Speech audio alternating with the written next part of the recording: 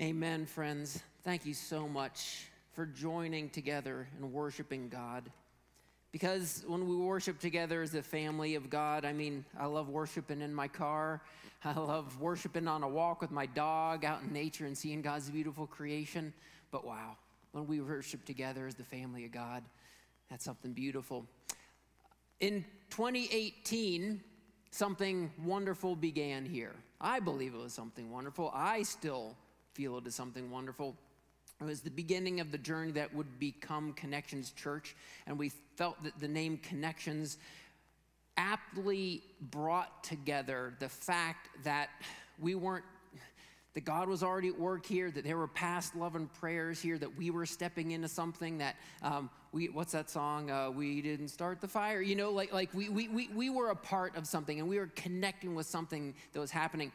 But as Connections was emerging from past things, and a beautiful thing we pray will be growing up, I had an image. I don't know exactly when it came, but it was very, very early on in the time whenever I was coming to visit and preach, and we were having some meetings. And it was the image of the parable which I'm about to read you. And specifically, it was the image of the return of the king whenever the king said, "Well done, good and faithful servant." I had this overwhelming sense that there was a treasure here that we had the opportunity to multiply. There had long been prayers of vision, investment to see the multiplication, the growth of God's kingdom, of lives touched, of people saved, of great mission endeavors going forward to touch more lives here and even around the world.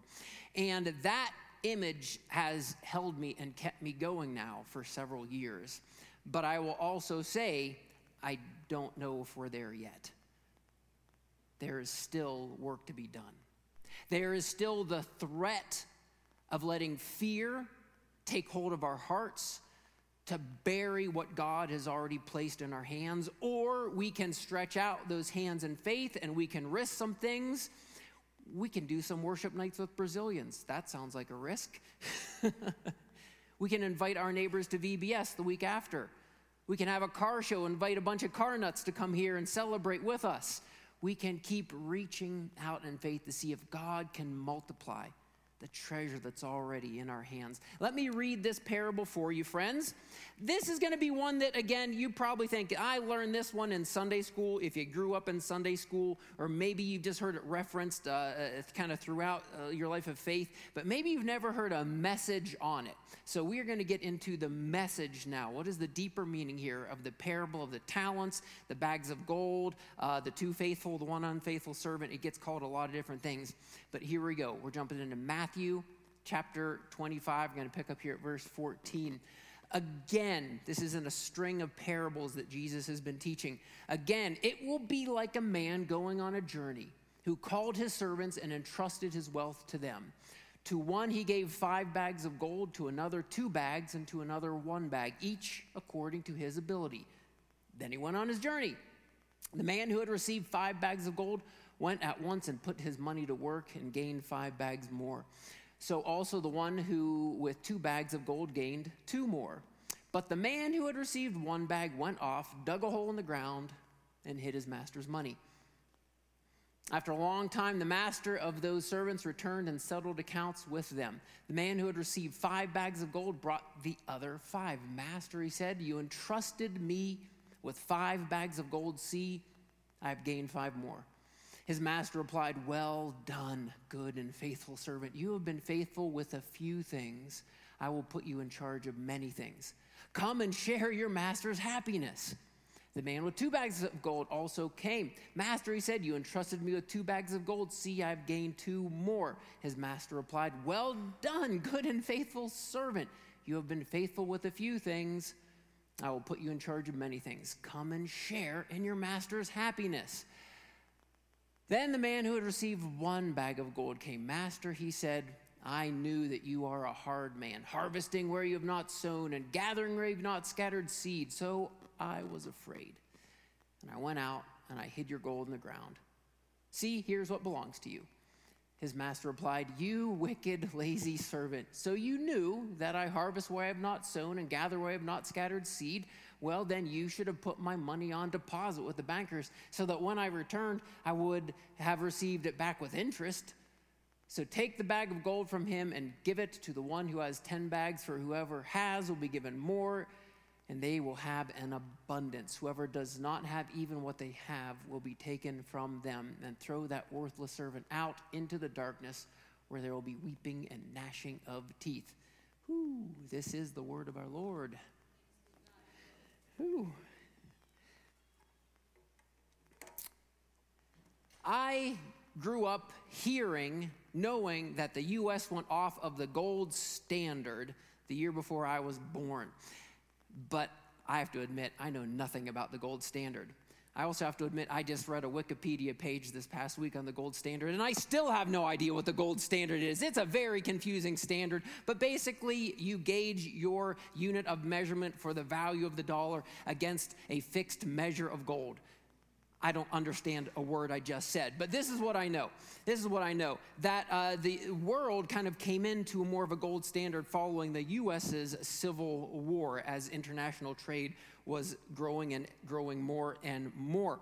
The U.S. went off the gold standard briefly during World War I and then into the Great Depression. It went briefly off the gold standard again in World War II.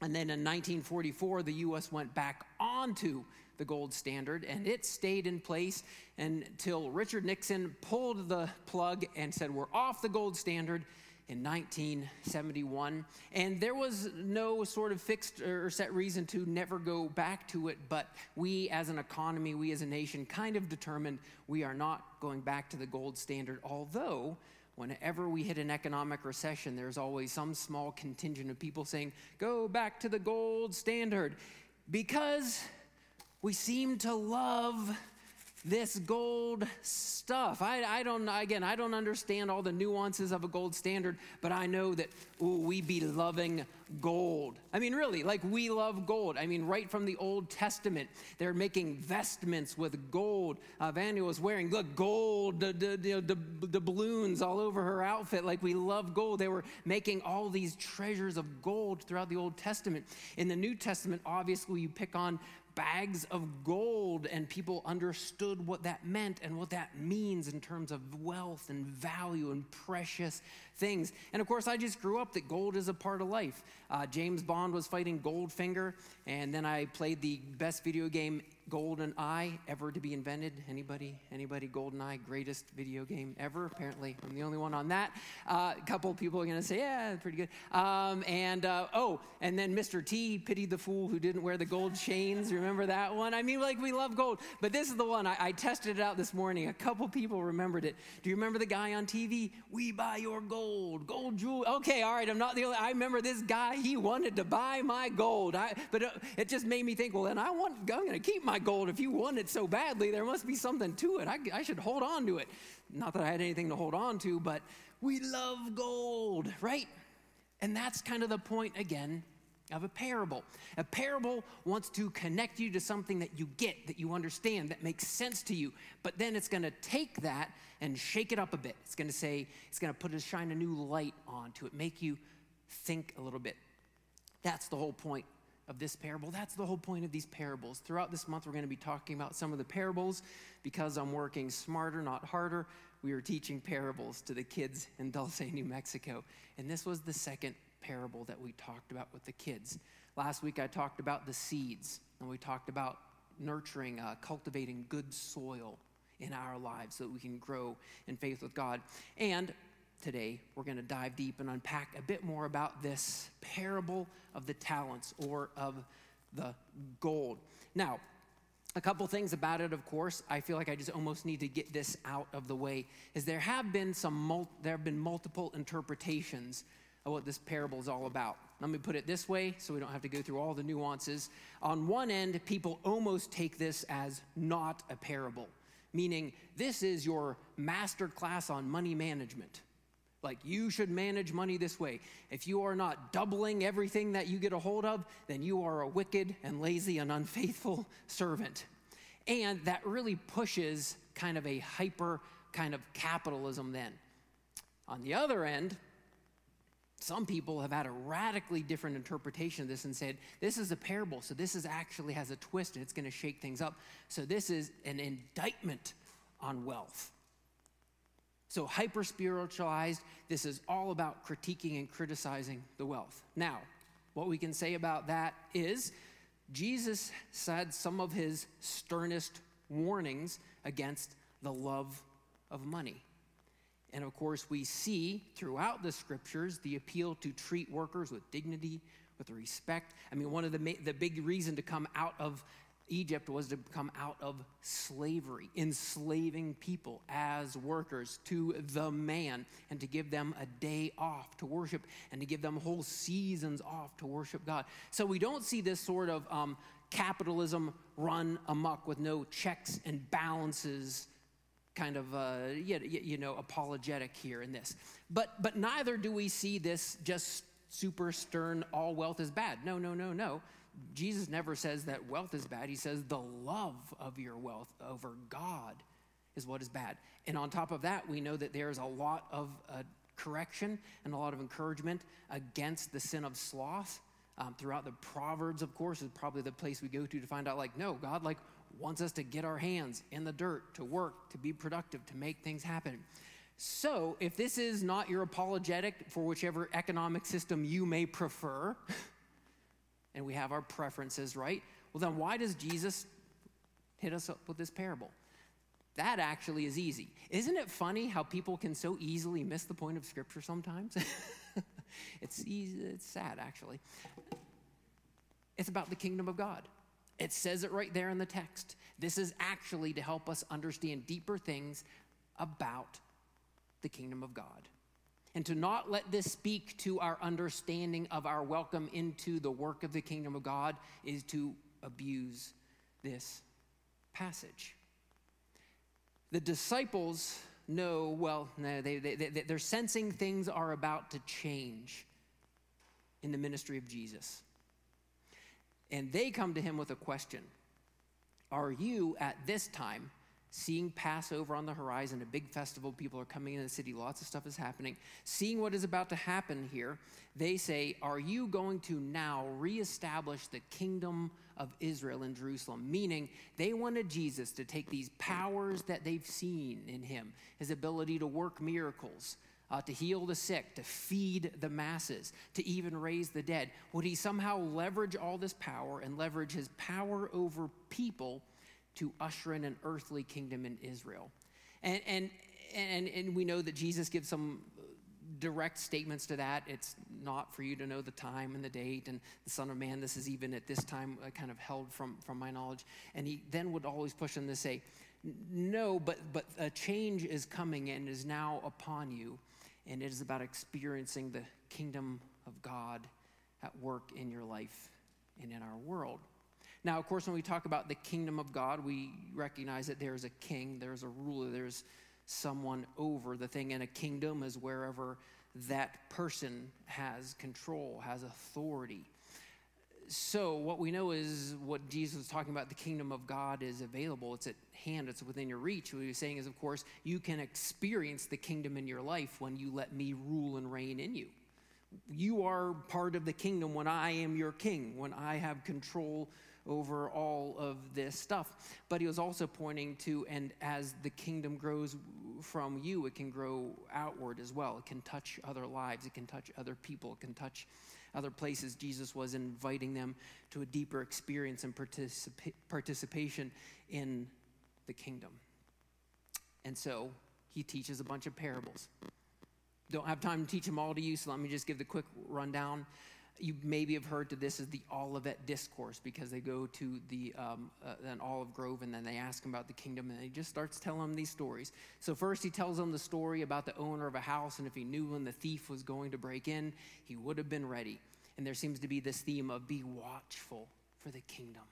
Be watchful. The kingdom is kind of pressing upon you. It's coming down to you. It's available to you. So be on your watch for the kingdom of God. Then he told a parable about servants sort of getting caught doing good work faithfully. And there seems to be this thrust of be faithful. Be faithful to what you know, to what has already been revealed to you in your participation in the kingdom of God. And then he has one about this wedding procession is about to come, and these 10 women are getting ready, and they have the oil for the lamp so they can see the procession coming, and some don't, and they want to get the oil. They're like, go get your own oil. And there's definitely this theme, be prepared whenever the procession comes. Be prepared for when you see the kingdom showing up. And then he gets into this one, and this one seems to want to take that preparation a little bit further and move us into productivity. So we're to be watchful, we're to be faithful, we're to be prepared. And this is the invitation to be productive. Productive in and for the kingdom of God. Make sense? Are we with it so far? Okay, so the story, so he captures their attention with all this talk of gold, and then he's going to kind of throw the twist into it, and the twist seems to be 2 servants who do a really good job and get the well done, good and faithful servant, and then the servant at the end gets the wicked and lazy. Now, let me just say this before we unpack it a little bit more. This can land on us then as a great encouragement or a cautionary tale. And I'll just leave that for God to weigh on you whatever you need. Maybe some of you are going to need an encouragement, and you're going to be encouraged by this parable to get to work with the bags of gold that God has already put in your hands. Or maybe this is a cautionary tale that you need to do some reflection on your life and how Jesus is receiving that. Let me also say this, because we need to treat the Word of God as the Word of God and never to add to it or take away from it. Is this parable teaching us a works-based salvation? No, that would be contrary to the full revelation of Scripture. But again, that would be somewhere that sometimes people want to push this to saying, now if I haven't done my work well, if I have ever made a mistake, if I ever got, fired, whatever, oh no, is my salvation, is God's love, am I separated from God's love? No. Don't push this to the place of a works-based theology that negates the grace of Jesus Christ and our salvation by grace through faith in Jesus Christ. But this is definitely an encouragement and a warning to what we do with our salvation, because we are always called to a faith that does something, right? So this is really ultimately about a faith that does something with the treasure of the gospel in our hearts, in our lives, and sharing that treasure with the world. Does that make sense? Are we all on board? Or we get it? So I talked to kids all week. I was like, I want to get deep this morning and actually unpack some adult things. So what are we going to do now with the treasure, with this gold, with this investment of the gospel in our lives? I love the story. He's kind of back to the story. He has these 2 servants. One gets 5 bags, and he doubles it to 5 more. Another gets 2 bags, and he doubles it to get 2 more. But then 2 things strike me. I had to limit it to 2 things that strike me about this. The first thing is he says, you've been faithful with a few things. If you are given 5 bags of gold, would you consider that a few things? In my realm of economic life, if somebody handed me 5 talents, so a talent was originally a unit of measure, there's some argument on what it ultimately meant. But in the end, it boils down to a bag of gold that's worth a lot of money. People contest what it might have actually been, but it was worth a whole lot. 5 bags of gold doubled to 10 in the master's eyes? You've been faithful with just a few things. Yeah, good for you. You're faithful. There's almost this nonchalantness about it. And that's, again, part of what would capture the audience that's paying attention. I get the value and the worth of this. But wait a second. Did you just say that's just like a little bit? Yeah. In God's eyes, that's just a little, that's like just a fraction of it. I've shared bits about this about me in the past. I'll try not to drag this out too long, but for some reason, I have been, and I'm not saying this facetiously, I have been hindered by a scarcity mentality versus an abundance mindset. You would think, I joke about it, to kind of make light of it, but to always keep it in front of me. You would think I grew up in the Great Depression, the way I approach abundance and material things and possessions. For some reason, I'm wired that way. I was born in a hospital. I went home in a car. I went to a home. I went to a home that had a roof, that had my own room, that had a refrigerator, that had heat. I have every reason logically to believe in an abundance mentality. Does our mentality follow logic? Very rarely do our mentalities, our mindsets, our emotions, our feelings, our actions, I wish I was more logical sometimes. Because logic would tell me, George, you have every reason to trust in the God who has provided for you from day one. And I know that people have gone without. People have been in places. There's people in our congregation that were born into places, positions, families, nations of extreme scarcity and poverty. And yet these are some of the people, the most faithful, trusting, abundant people that I know, which blows my mind, because it doesn't make sense that I would have this scarcity mentality. I need to go to the scriptures. I need to go to God. I need the work of God's people in my life so that I might embrace what has been revealed, and that is our God is the God who considers 10 talents of gold just a few things. So it ain't no thing for God to provide for the needs of his people in his church. Amen, friends? Amen, friends. I have to get that into my heart, into my mind. The other thing that I have to get into myself is the other thing that I love. He says, now, what does he say? Share in my, you catch it there? Share in my happiness. Share in my joy. Do you realize that the Master, that our God, he wants us to share in the joy of the kingdom? Is your default mindset to the joy of the kingdom? This morning we've already talked about praising, dancing, singing, sharing joy. We've been invited to what will be a joyful celebration here on Saturday night. I don't know again what it is about so much of Western Christianity, but we feel that it is more virtuous to sometimes be sour instead of joyful. And I will just pray against that as long as I'm the pastor here. I will pray for the joy of the Lord, whether you are resisting it or not, to take hold of you and shake you and wake you and get you singing and dancing and celebrating and sharing the good news, because we are invited to share the joy of the Master. Is this good news to anybody today? I hope so. I hope so. And some of you will fight it kicking and screaming, but the joy of the Master is the invitation. You are participating in the work of the kingdom, and now you're not just a kind of a servant of it, but you are a participant in it. Share in my happiness. Share in my joy. Share in the abundance of this kingdom. That's another mentality that I need to work on getting into deeper into my heart and soul and my thinking. Our God is abundant, and our God invites us to joy. Of course, then there is the cautionary tale of this that a lot of people can get hung up on. And it is a cautionary tale. It is a warning, and it is a stern warning. But understand this.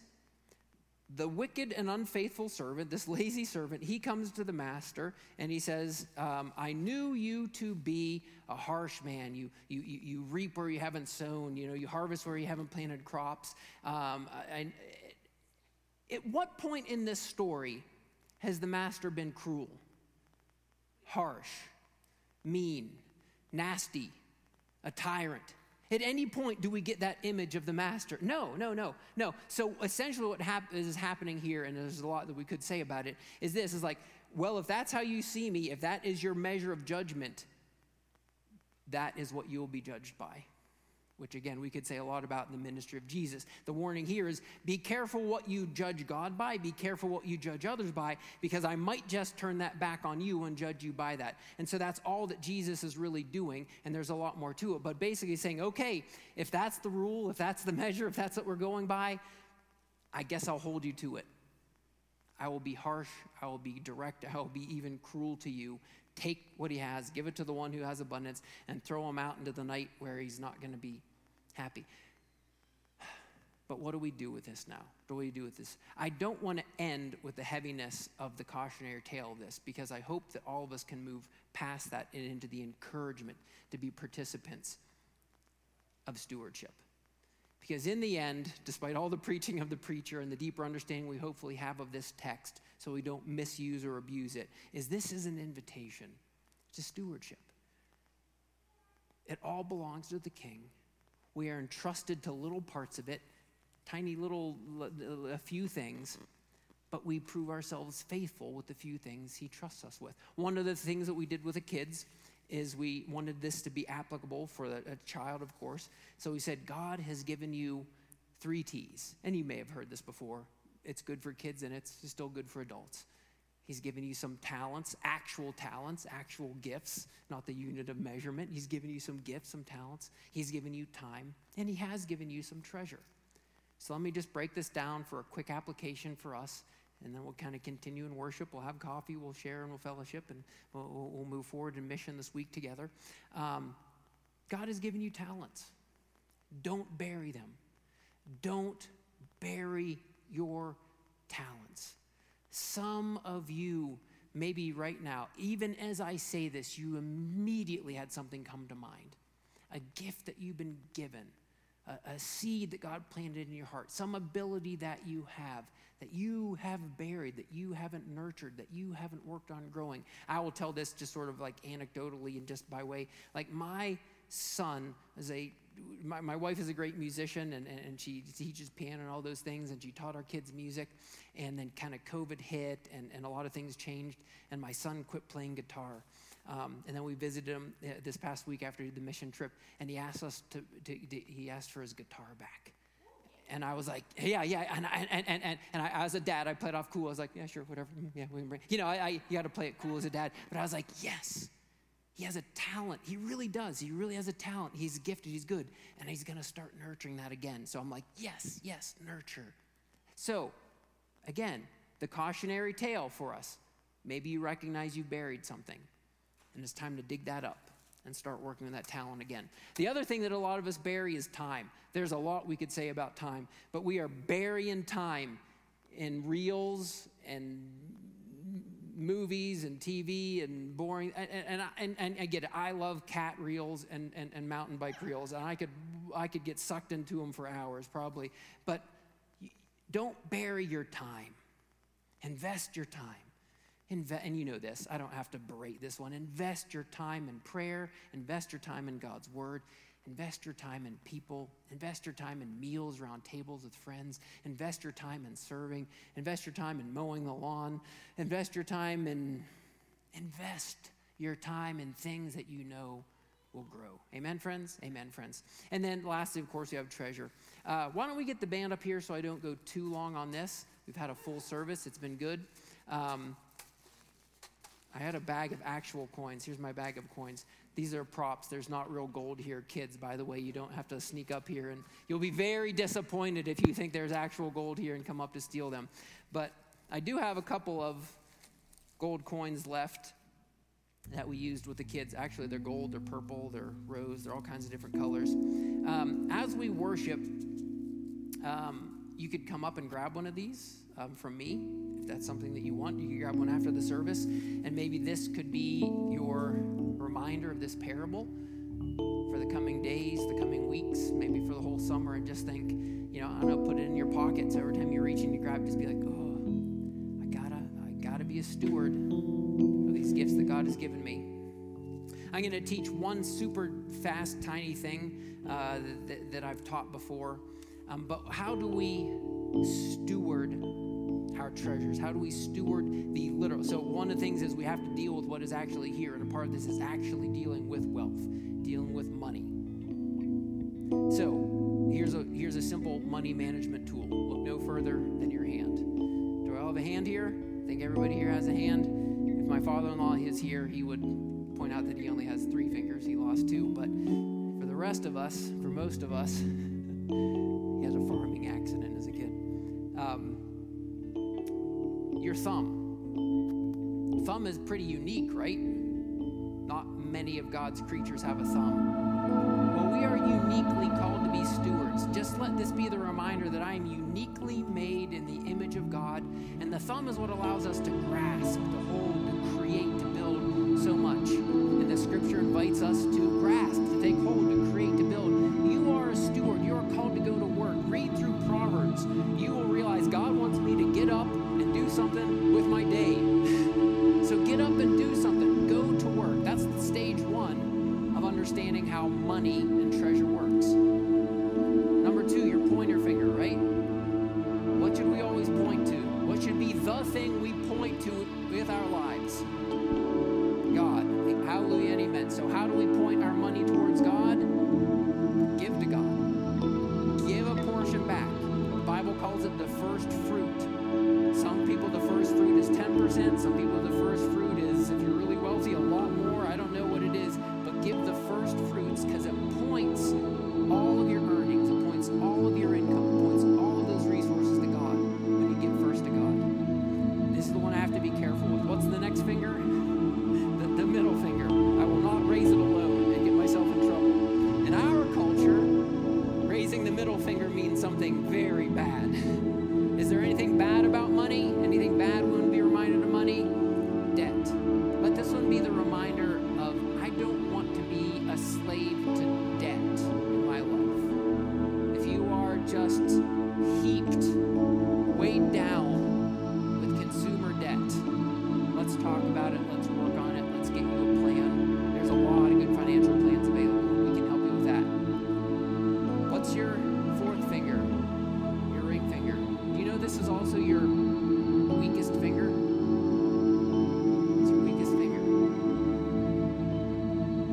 Let this be your savings plan. I like it that it's the weakest finger because